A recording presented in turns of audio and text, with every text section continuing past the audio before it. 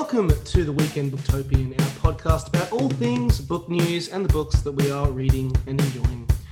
I'm Nick Wasiliev, Booktopia's social media specialist, and we are back on the interwaves for the first time in a while, back to our old style, quote unquote, of doing things online.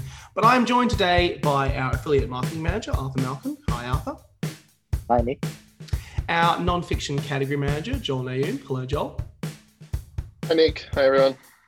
And our EA to the CEO and Booktopia's 10-pin bowling champion, Zia. Hello, Zia. How are you? I think that was a lie. I didn't win bowling, but I'll take it. Hi, everyone.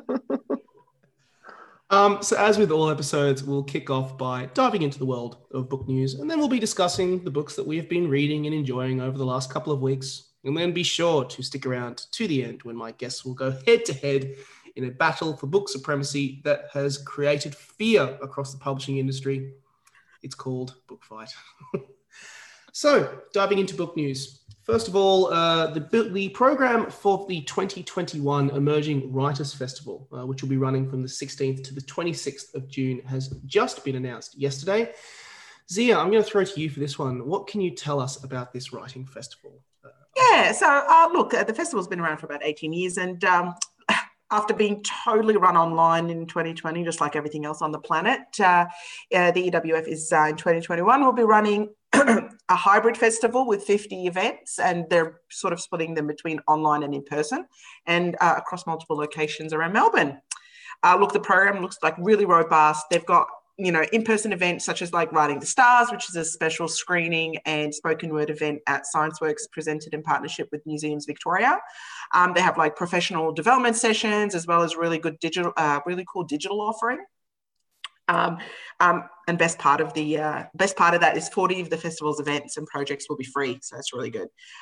They're really great. Look, these events are so good. They showcase and support the creativity of our community, right? And emerging writers and a lot of cool stuff. And the art director as well, I think they've done this for the second year, is Ruby Rose Marsh. I think is the artistic director around the entire thing. So that should be really cool. Yeah.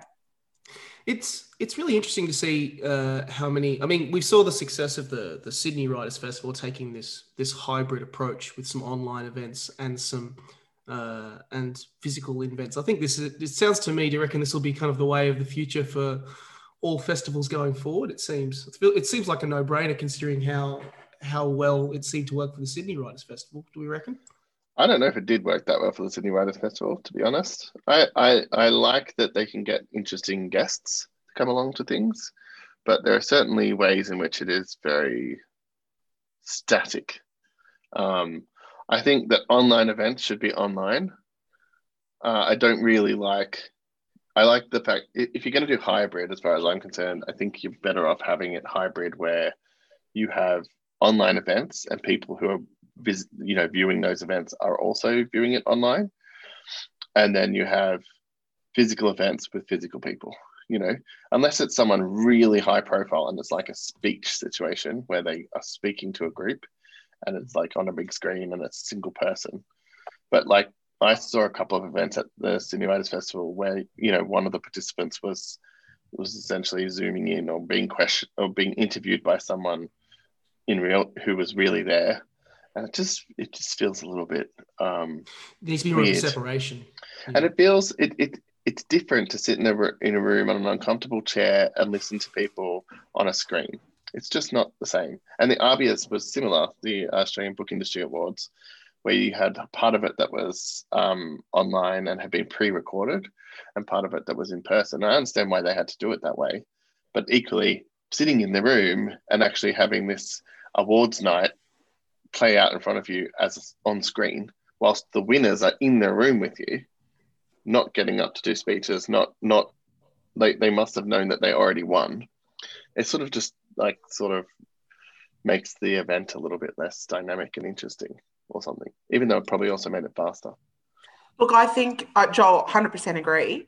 I think though, from a event management perspective, or even when you are hosting an event, you could probably have a larger reach if it's hybrid, because you could reach people interstate, you can reach people internationally, you can sort of grow your audience by giving that offering. I think that would probably be appealing. Whether the experience is going to be the same, absolutely not. And I don't think it would work for a lot of sessions, which is why, the in-person stuff, sometimes they go, oh, look, it's too clunky, can't do it. But there are some things that actually work digitally, if that makes sense. I think it could be the way of the future to earn more dollars and have more people bumps in seats. I'm okay with making physical events available to people online.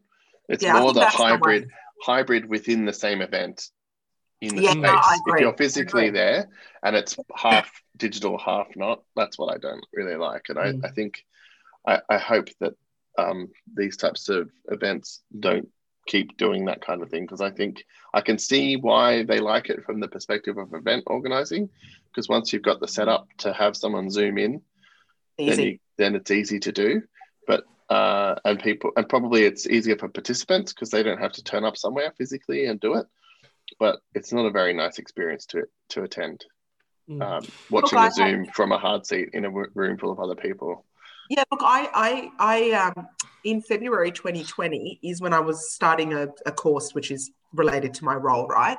And it was supposed to be like you learn and then you have 2 day, every quarter you have 2 day sort of in-person, face-to-face in Sydney and in Melbourne or whatever to do training. So that got canned and everything went to Zoom. So I've done an entire course via Zoom and training and face-to-face where you practice what you learn and all that kind of stuff. And look, while it worked because it was just easy, I could just sit in my house and do that, and I can actually work around it and I don't have to take full days off. It's not the same. Yeah. It is not the same. The learning experience is different. The connections that your networks are different. And it's, you'd hope, because it is easier to host a virtual event than in person logistically from an event planning perspective, but I really hope that it's not going to be like the future.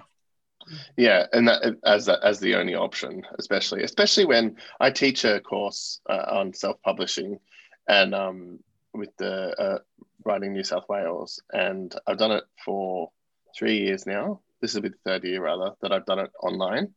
So we started doing it online before COVID, and it's on a proper hosting teaching platform where there are pre-recorded videos for parts of it with screen sharing and stuff, and then there's a lot of like community interaction via a message board system, similar to like online university courses, I guess. And then I usually do a couple of like video calls for people to meet each other and talk throughout the course, but they're not part of the actual course material. That works really well because everyone kind of goes into it knowing what they're doing, and it's set up intentionally to be an online course. But I don't think that it's this. I don't think it's the same thing to have courses that were in person and you just pivot to doing it on Zoom. And like I think that's where things can be a little bit face-to-face events, right? Face-to-face events that's the vibe, the feel, the space, the networking, the connection, seeing, jumping, being with the people, and yeah, it's lost when you go that. It's lost, but we did that because we had to. But when we don't have to anymore, you'd hope that it kind of swings back. For sure. I think, well, look, it's because I'm aware we have to move on to our next news segment, but I think it's an interesting point to end this on. It is curious that in this post-COVID world, we have so many, this is kind of becoming a more regular way. And hopefully, if taking on these points that you both mentioned, it'll be a bit of an ironing out situation where it becomes just physical or just online. But either way, it'll be interesting to see how Emerging Writers Festival take with their approach to it. These events. Absolutely. For everyone listening, you can head to their website to check out the guide for this, and it will be running from the 16th to the 26th of June, 2021. So our second and our final news piece for this week is there was an article that was actually published, in the Guardian book blog section yesterday. Which kind of made a particular comment around kind of the gamifying of reading and how apps like Goodreads have sometimes potentially affected readers by turning reading into a competition and by extension potentially affecting our enjoyment of reading. I'll include a link to this article in the description box, but it does actually lead as a good jumping off point to a broader discussion about this topic. And Joel, I'll throw to you for this particular question. Do we think that apps like Goodreads actually, is it damaging in the way that they kind of gamify reading? I think there are a few different components to it that are interesting. So the article is actually called "Why I'm Deleting Goodreads and You Should Too." So it's very like it's taking as its premise that this person is going to try and convince you to drop it. But there are a couple of different components to it that I think is worth considering. The first is that Goodreads has this gamification component where it's tracking your reading, and there's a competitive element, either competing against, just by yourself against your own record, or competing against other people. And I think, they have reading challenges and other things like that. That seems to me to be not that problematic. I think it's fine to have a sort of challenge yourself motivation for reading. I think the part of it that at least for me, that became problematic with Goodreads, and why I don't tend to use it very much anymore, is that there's a sort of performative aspect to the reading that you do on Goodreads, because a lot of people have their Goodreads accounts hooked up to social media. And I think it's present on other social media platforms as well, not just Goodreads, where people use their platform to sort of brag about what they're reading. And that means that you feel guilty about reading stuff you actually like reading.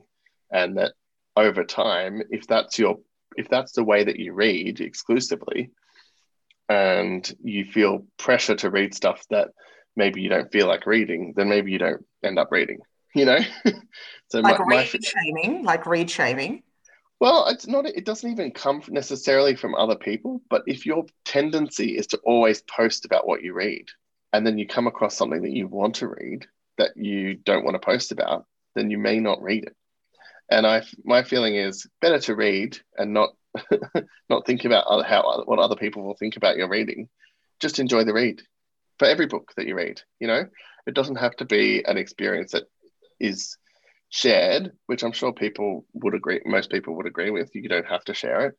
But if you can get into a habit, I think, with something like Goodreads, where you're like, oh, I won't put that one on my, it's the same way that people curate their own lives through Instagram, like, oh, that won't go on my grid, But with reading, it's a finite amount of time that you can spend on reading. And so people don't want to waste a read by putting it, by reading something that they're not going to put on Goodreads, So that gamification plus performance aspect, I think, can be a bit problematic if you get really deeply into it, which, I was for a little while many years ago, but haven't really had the time to read like that anyway. So it dropped away.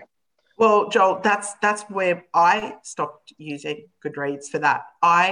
Single mom of two, I was not reading as much as other people, and I'd see how many books they're reading, and it would take me months to read one. And I'd be like, yeah, I felt a bit like inadequate that I'm not reading enough. So it didn't make me feel really nice. I still enjoyed what I was reading. And yeah, you're right. There are some books that I wouldn't share that I'm reading, that I'm like, yeah, no, nobody needs to know that I'm, reading about, polyamorous bonobos or whatever, and I was like, oh, like I am actually connected to two people in the office, and one of them is no longer there, and they just are prolific readers, and which is amazing. And their genre is not my genre, and that doesn't really bother me. But just the amount of reading they do, or so-and-so just finished their book, or so-and-so has just written a comment about this, and I'm just like, oh, I'm not reading enough. So it made me kind of feel shit. So sorry, made me feel poo. And that's why I was like, that's why I was going, oh no, I'm not going to do this. I deleted the app. And also the app is super clunky. It's clunky. And not really like user friendly, I found, when I was using it. And then now sometimes because I deleted the app, I didn't change my preferences. So I still get email notifications of what people are reading. And I still haven't changed that, which then I'm like, oh, that person finished another book. and I'm still reading the books. I still see Goodreads like notifications from other people. I'm still I still have an account, but I don't really same. I just don't participate have the app. anymore. Yeah. But I think there are alternatives. I brought this up this morning with my my team, who are all huge readers, and a couple of them use the Book Riot spreadsheet. There's a Book Riot Google Sheet that they've shared, which it's a pre-made, it's like a spreadsheet, basically. It's a pre-made spreadsheet that you just fill out with each of your books. You don't have to share it with anyone, but it creates like charts and, interactive visuals about your reading habits, basically.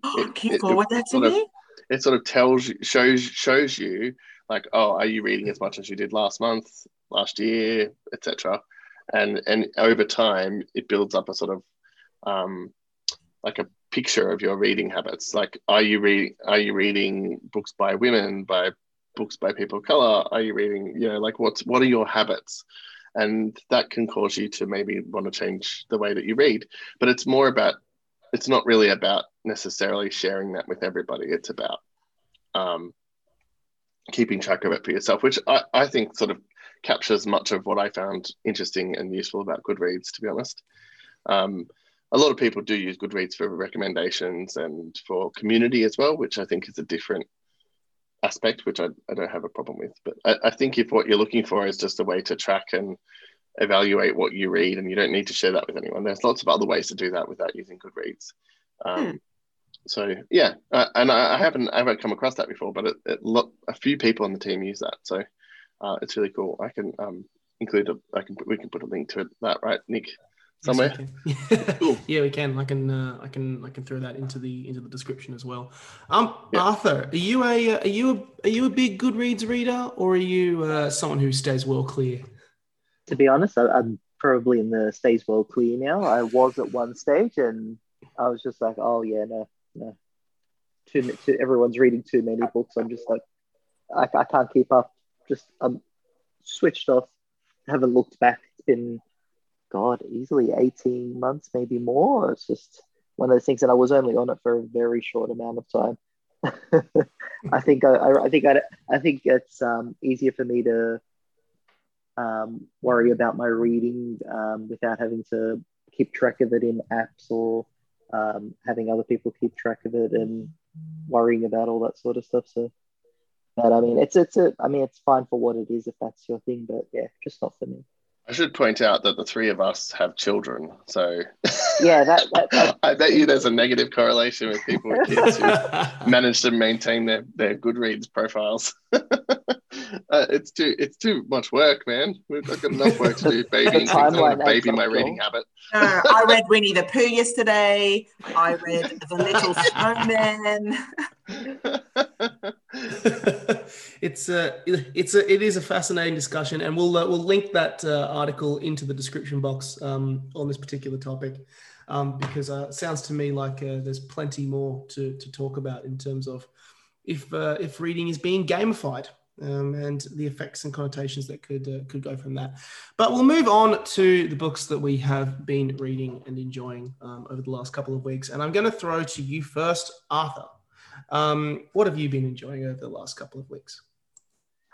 So I read a few weeks back Eddie Jaku's book, The Happiest Man on Earth, which...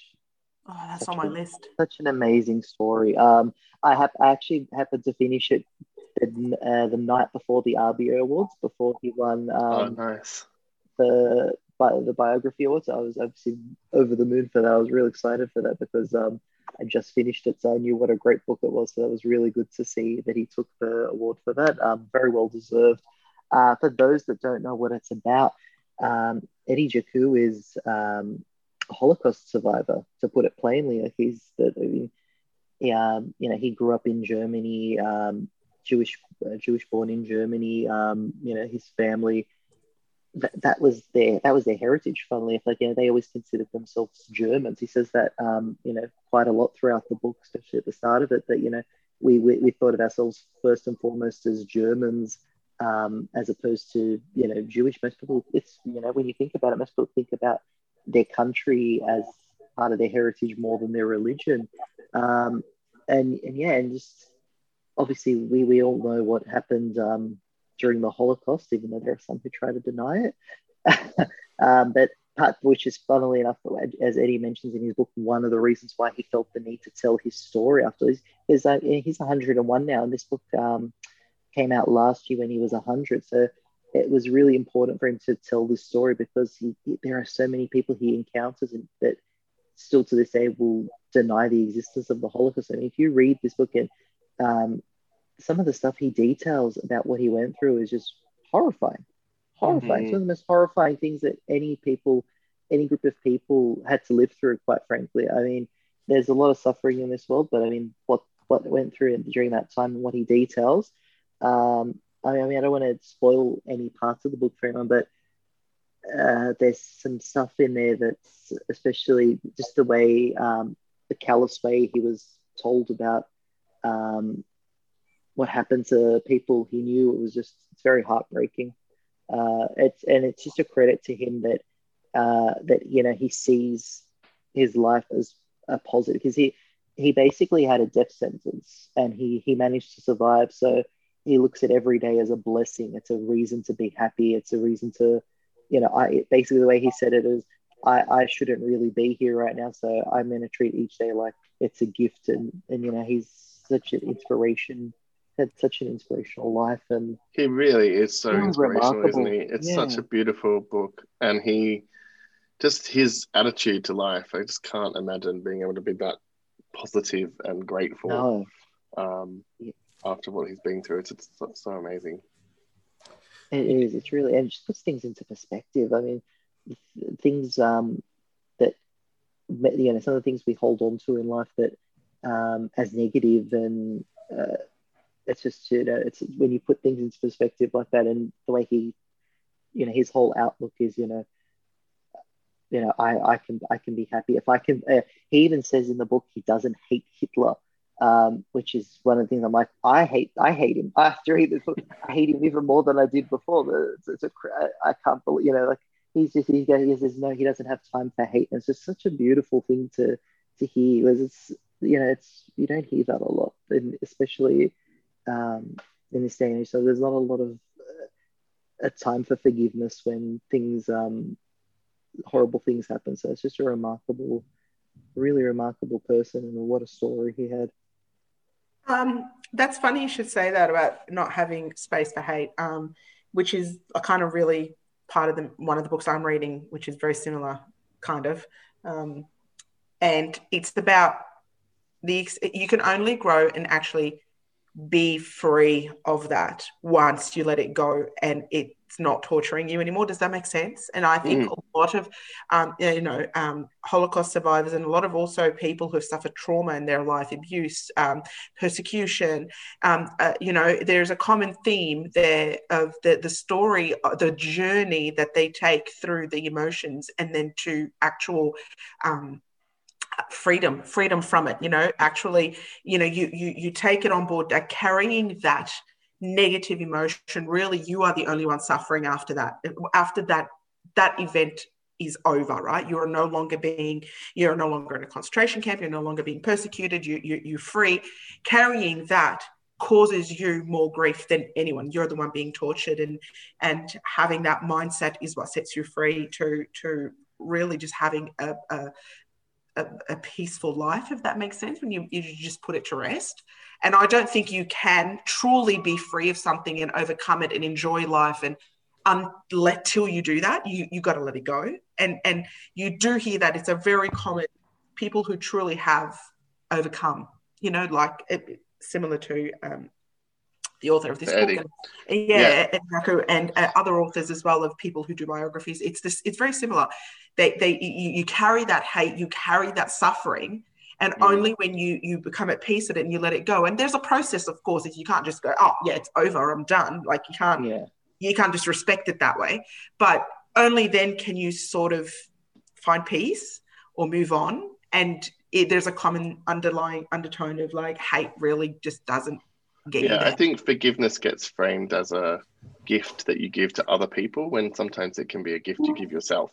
Absolutely. I think that's one of the things about that book that I think is really interesting. So what are you reading, Zia? A Paragon.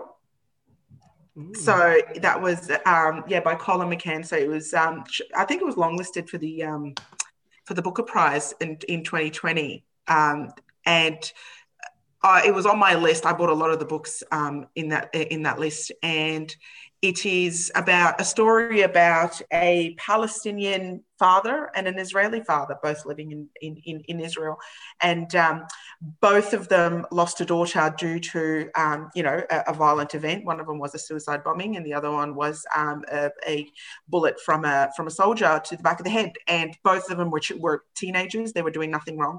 And it really, look, I am from the region, and I did live there for a part of my life when I was young, very impressionable, and you only see one side, and having really having a perspective, right? Having perspective into the emotions and what these two fathers, being a mum now as well, of what they went through and their journey to healing it, and then forgiveness. So they become really good friends, right?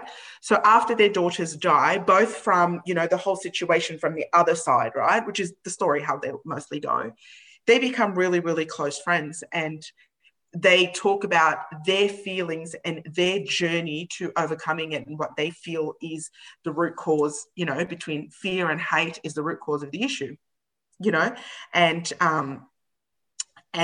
it is truly, truly, it is lovely, it is heartwarming, and it really takes you into the raw emotions of the human existence and suffering and people and persecution, and how you only become free after you forgive, really. And I'm halfway through, and this is now where the two fathers talk about the different lives they've led, the event, the cataclysmic event that has happened, and where they took it. And that's a choice they made, right?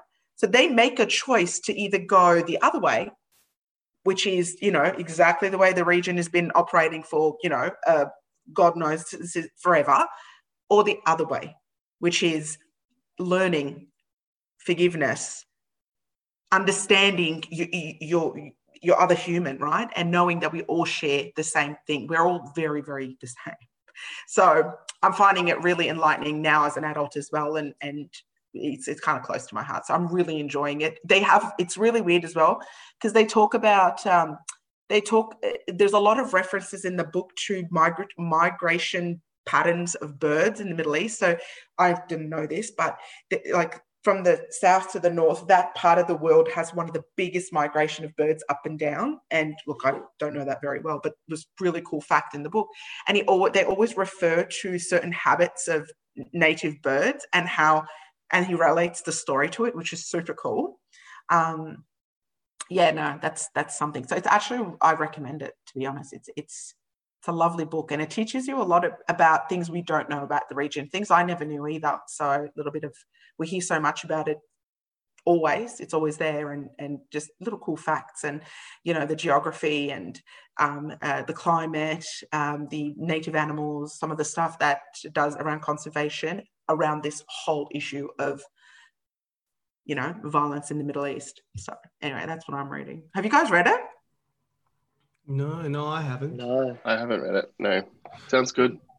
Sounds really good. I think Olivia, she's the one who sold me on it. She had it on her list when we did this podcast, and I was like, oh, I'm going to grab that. And I've just, it's a really good look. I recommend it. Yeah, that is one of the side effects of hosting this podcast. Your to be read. You buy a lot of books. Your to be read pile kind of gets a little bit messed up. Side effects of working at Booktopia, I suspect. Yes, indeed. It's interesting that both you and Arthur are gravitating towards similar topics of discussion and similar mindsets and stuff. Thank you, Zia, and also thank you, Arthur, for your recommendations. But I'll jump over to Joel now. In terms of what have you been reading and enjoying? I only have the one at the moment. I've been in a bit of a slump. We've been busy. It's understandable.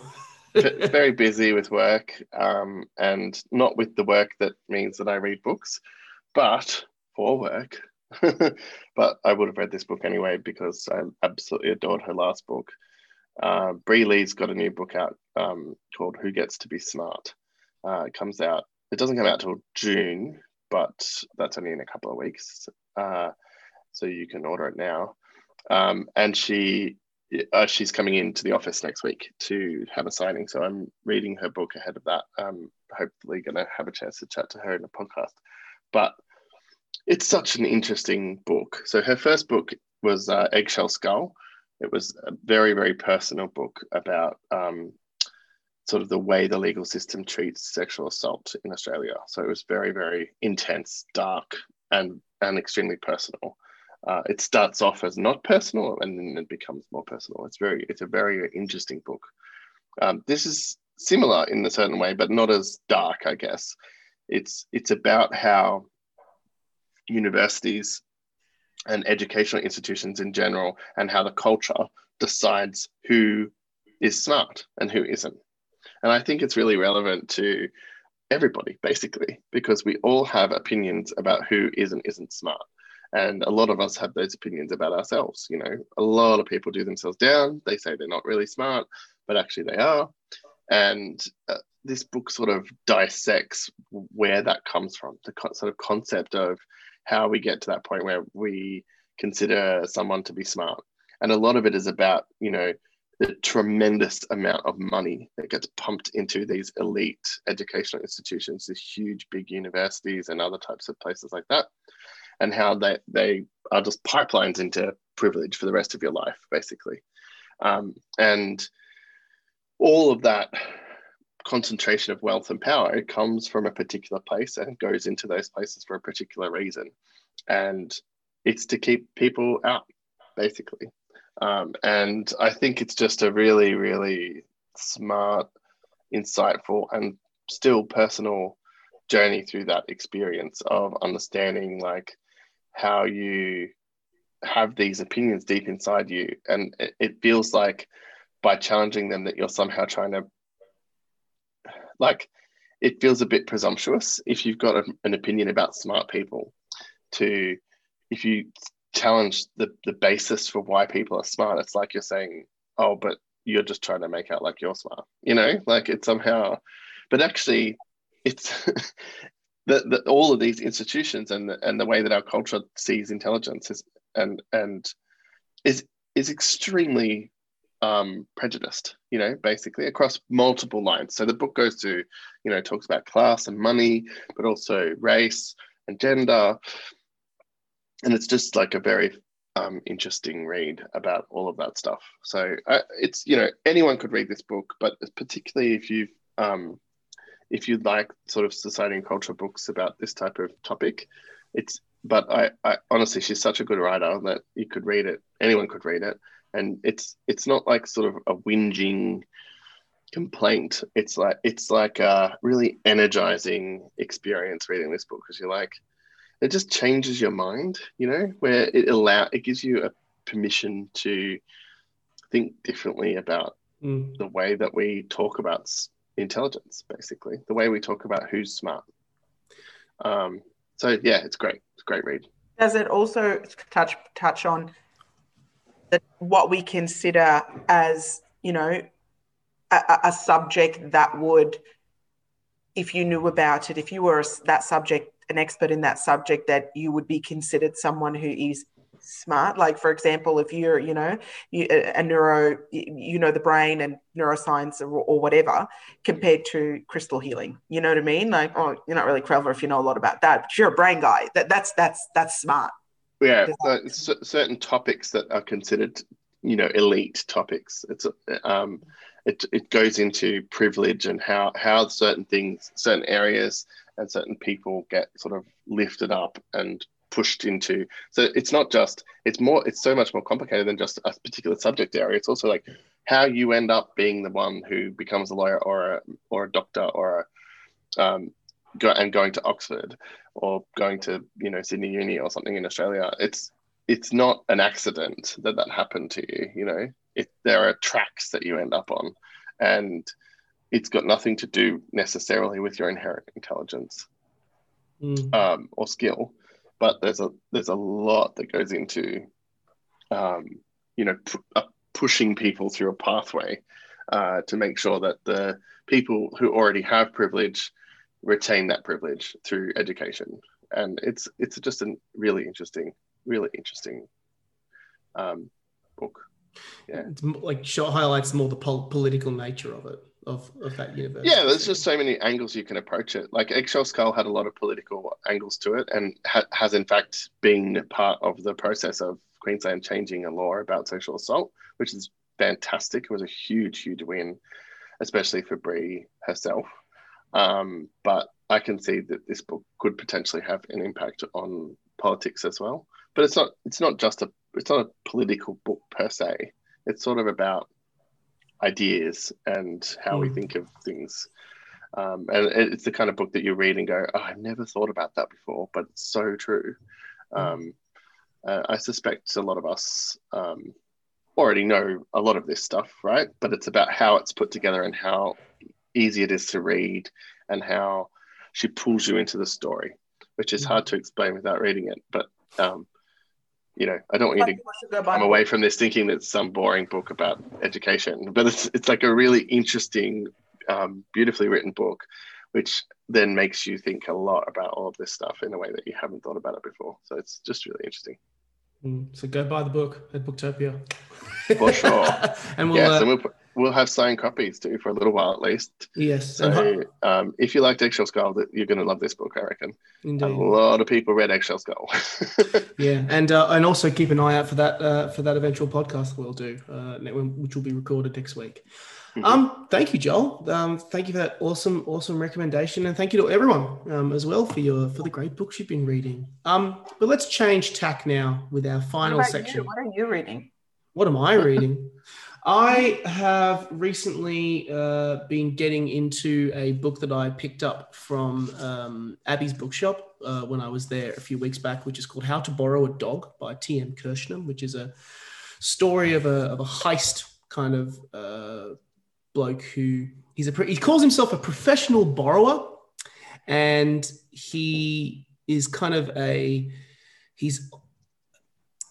to basically describe the book, because I have it right here next to me. Despised by some, idolized by others, Tennessee Evermore has a penchant for borrowing, enjoying, and then returning expensive, exclusive items of pleasure in society, which has been very well documented. Then one day he decides to borrow something very big and very famous, and then becomes an international phenomenon. It's a really fun book, and I'm enjoying it quite a lot. That's the one I'm enjoying at the moment.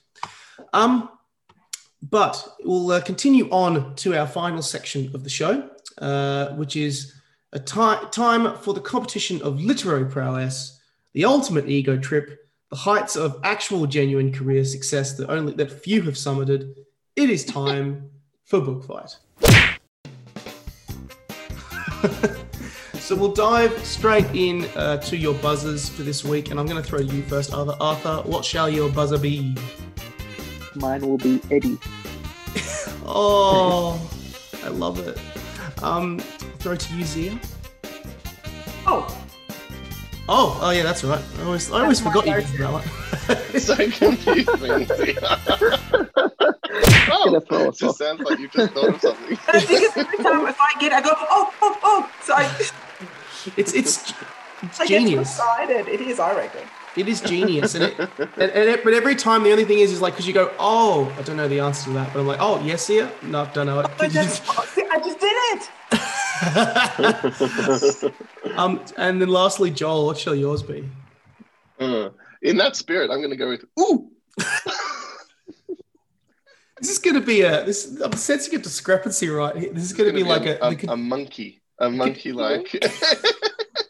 It's going to be contentious as to if the O or the oo gets there first, or what will qualify. It will always be the oo. I am not competition to Joel and his genius. I suck at this game.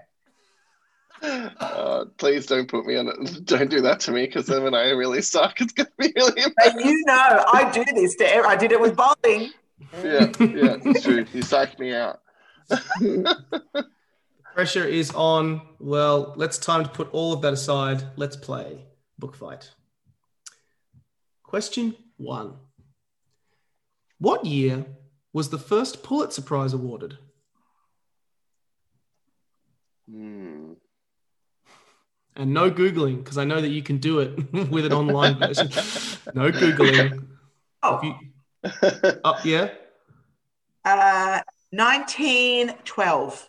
Oh my God, you're actually very close. But no, it is not 1912. You are in the right decade, though. Would anyone else like to have a stab? 1917. Oh my God, you got it. Really? Well done. Yeah, you did. 1917 is in fact the correct answer for the first Pulitzer Prize being awarded. The World War. Yeah. No, I was surprised by that one too. It's 1917 was the year the first Pulitzer Prize was awarded. 1 point to Joel. Well done. I led you there. I led you there, Joel. Yeah. You're going to claim the half point. You're going to start demanding half points for assisting. I am, because I would it will be the definitely only not have half got point I get today. I would definitely have not got the right decade if not for that. Question 2. If I was reading the classic book that chronicles the history of the French invasion of Russia through the stories of 5 aristocratic families, I would be reading blank.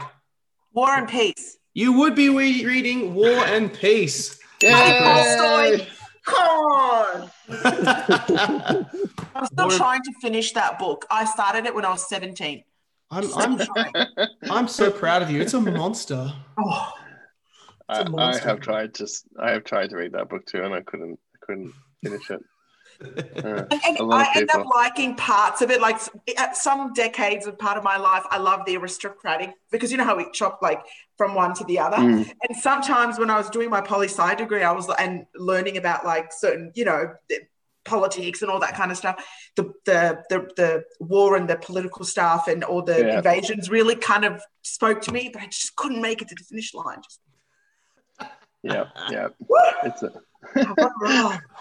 I love. Okay, for context for everyone listening, Zia's like standing up. She's moving around. She's fist pumping. I'm loving your enthusiasm. It's great.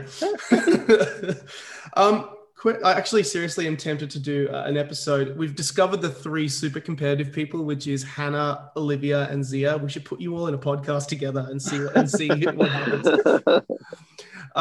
Question 3. For 3 points, name this writer. An additional 2 points are on offer if you can name them before I unveil the title of their first work.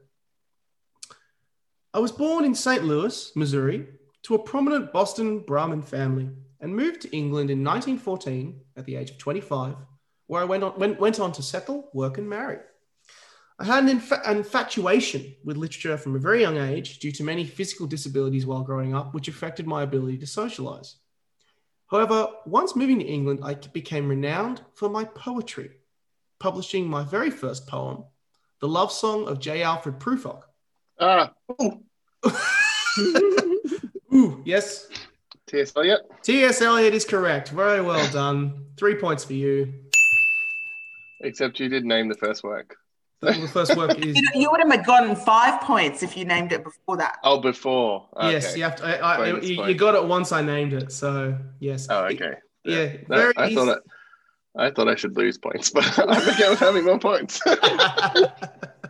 But yeah, he's known for a lot of stuff. The Hollow Man, The Wasteland. He also is known for those final lines. This is the way the world ends, not with a bang, but with a whimper. And one other thing that I found fascinating was he won the Nobel Prize for Literature in 1948, and also was behind a whole bunch of other poems and plays, including Old Possum's Book of Practical Cats, which later became the basis for the musical Cats, which I think is really fascinating. Oh, that's good trivia knowledge, isn't it? Yeah, which I think is very interesting. The Wasteland is probably my favorite poem. It's probably a little bit basic to say that, but I don't care. I love it. It's such a great poem. Yeah, it's a very good poem. Question 4. Name this book. Published in 2021, it tells the story of an infamous flood in Gundagai in 1852 and how 2 Indigenous men saved the lives of the people in the town. It marks one of the first times Indigenous language has been used in a book title. Oh! Yep. Oh, God. Why did you do this? I knew that was the one that I can't pronounce.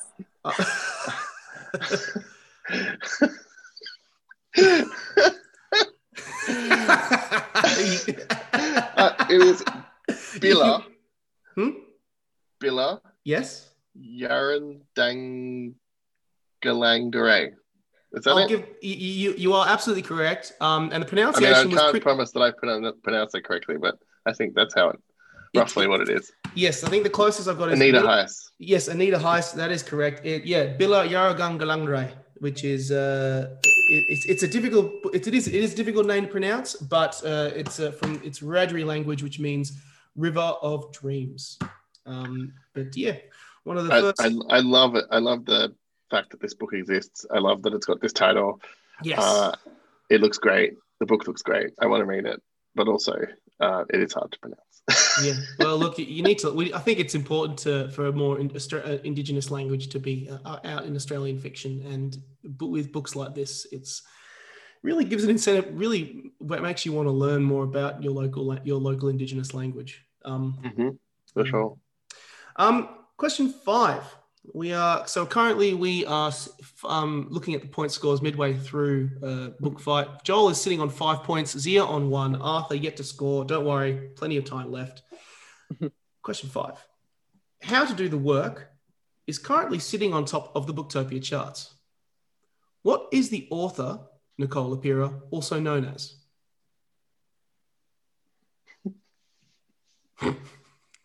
I feel like this is a cheat. It's my category. Anyone got it? Also known as? Yes. We have it. Okay, we have an ooh. The holistic psychologist? The holistic psychologist is correct. Yeah. Zia, don't look like that.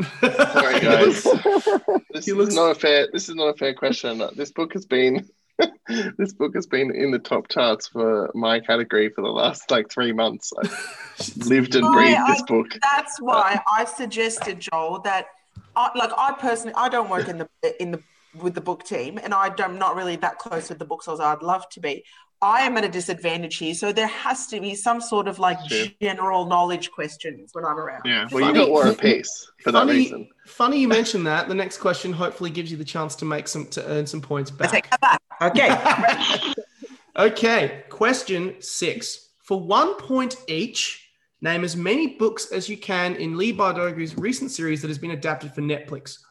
Eddie. More points, any books. More points are on offer if you can also name other books outside of the original series. I didn't even understand the question. By who? Leigh Bardugo. Leigh Bardugo. Eddie. Yes? Okay, so Shadow and Bone. Yep, Shadow and Bone is the main one, which is the name of the series. I think there's one called Ruin and Rising. Yes, there is. Ruin and Rising. That's another one.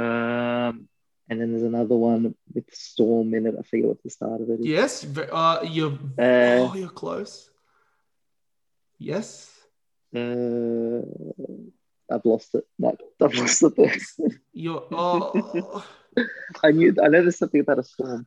Yeah, it's should I give it to him? Because you're halfway. I'll take half a point if I can have half. Siege and Storm.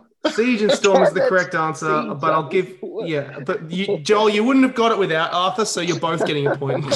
I can name some of the books from the other series. Yeah. Well, Six of Crows. Six of Crows, yes, that's one. What's the other one? It's the King one. There's a King one. Something about a king. Yes, there is a King one. My team is going to be very upset with me for not knowing this information. I was even in the Shadow and Bone podcast, but we can't all be. What are the other? Rule of Wolves. Rule of Wolves. That's the one. That one came out earlier this year. Yes, very good. King of Scars. King of Scars. That's one too. And Zia, you got it. I love that Zia's just shrugging. I have no idea what you guys are talking about. There's a Crooked Kingdom. Crooked Kingdom. Yes, that's one too. Yes. And that's all I got. I'm tapped out. Yep, I think that's the. I would have also accepted. Arthur, have you got any more you want to try and contend for? No, I think I've tapped out as well. That's the best I know. Well, that's a very, very admirable effort on all parts. I would have also accepted The Language of Thorns and The Lives of Saints as well as other books in the series too. Great. This is an awesome show. You should watch it. You should watch So this. based on it's a YA fantasy book series, Lee Bardugo, and it's got a Netflix series called Shadow and Bone, which is the name of the first book, which is the first season is all available on Netflix now. It's really fun, really fun. Okay, thank you. I'm writing that. Go and watch it. You'll love it, I reckon. I agree.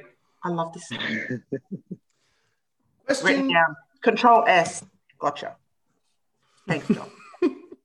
Question 7, and to make it more interesting, this is going to be worth 2 points. Who was the winner of the 2021 Stella Prize? Come on, Zia, you know this one. I know it was on the last podcast, but I forgot. Zia, you know this one. This one's for you. Wasn't it the book that? Oh, wasn't it the? Yeah, you did say Arthur. Arthur's reading it now, isn't it? No. It's not The Happiest Man on Earth. It's not. Okay, no, then I don't remember. Has to be by a woman. Yes, Stella Prize is yeah. Oh yeah, you're right. Oh, that's right. Oh my god. Yep, we said oh again. You can go again if you want. No, that is O of defeat. I have no idea. Again, I've got half an answer. I remember that the author's name was Evie. Yes. I want to say why. Yeah, yes, you are correct. I'll give that to you. It is. I couldn't name the book. I'm so sorry. That's all right. Yes, it's the Bass Rock is the answer. Once again, I'll give that one fully to Arthur because he pretty much lit the path for you again, Joel. I love this is your habit. This is your habit. I just come in and go. I'm gonna have to start reading when these press announcements come out. I need to start reading. The seagulls in Finding Nemo. Yeah, exactly. That's exactly me. At least I didn't get the point in this occasion. The chip went to Arthur instead of to me. The chip went to Arthur because the chip we were fighting over. Stand behind him. You'll get it. He did the hard work. All right, we are on to our final question of Book Fight. Currently, Joel is on 10 points. Arthur is on 5, and Zia is still on 1. I'm sorry, Zia. It's 1.5, but I'm okay. I'll give you 1.5. Fine. Bend my arm. Question. Well, this is the last question. According to Bill Cruz, how many rules are there for living a better life? Eddie. Yep. 12. 12 is the correct answer. Always the magic number. I was going to say it's either 10 or 12. It's either one of those two.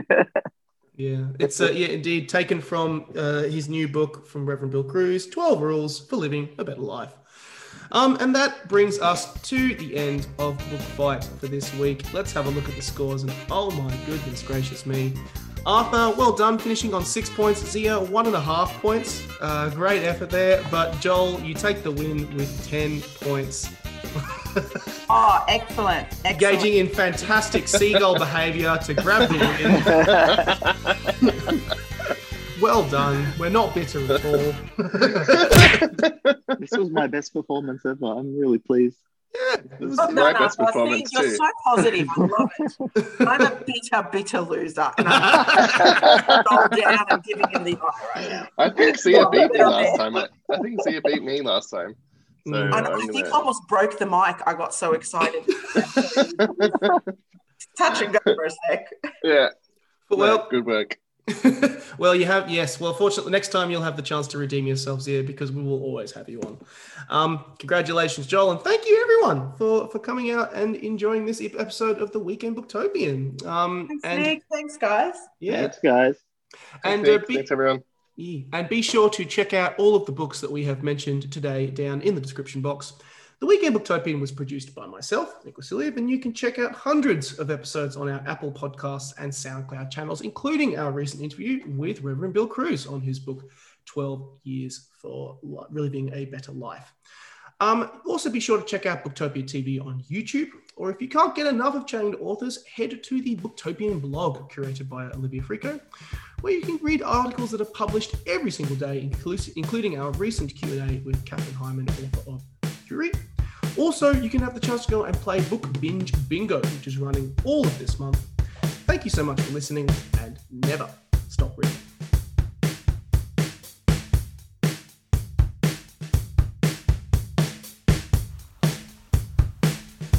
Thank you for listening to the Booktopia podcast channel. Don't forget, you can subscribe to us on SoundCloud and iTunes for free and get access to hundreds of author discussions, book analysis pieces, and more. Or, if your eyes need a workout, head to Booktopia TV on YouTube. Don't forget, for all books featured in this podcast, and for access to a whole bunch of other fun content on our blog, head to Booktopia, Australia's local bookstore, at booktopia.com.au.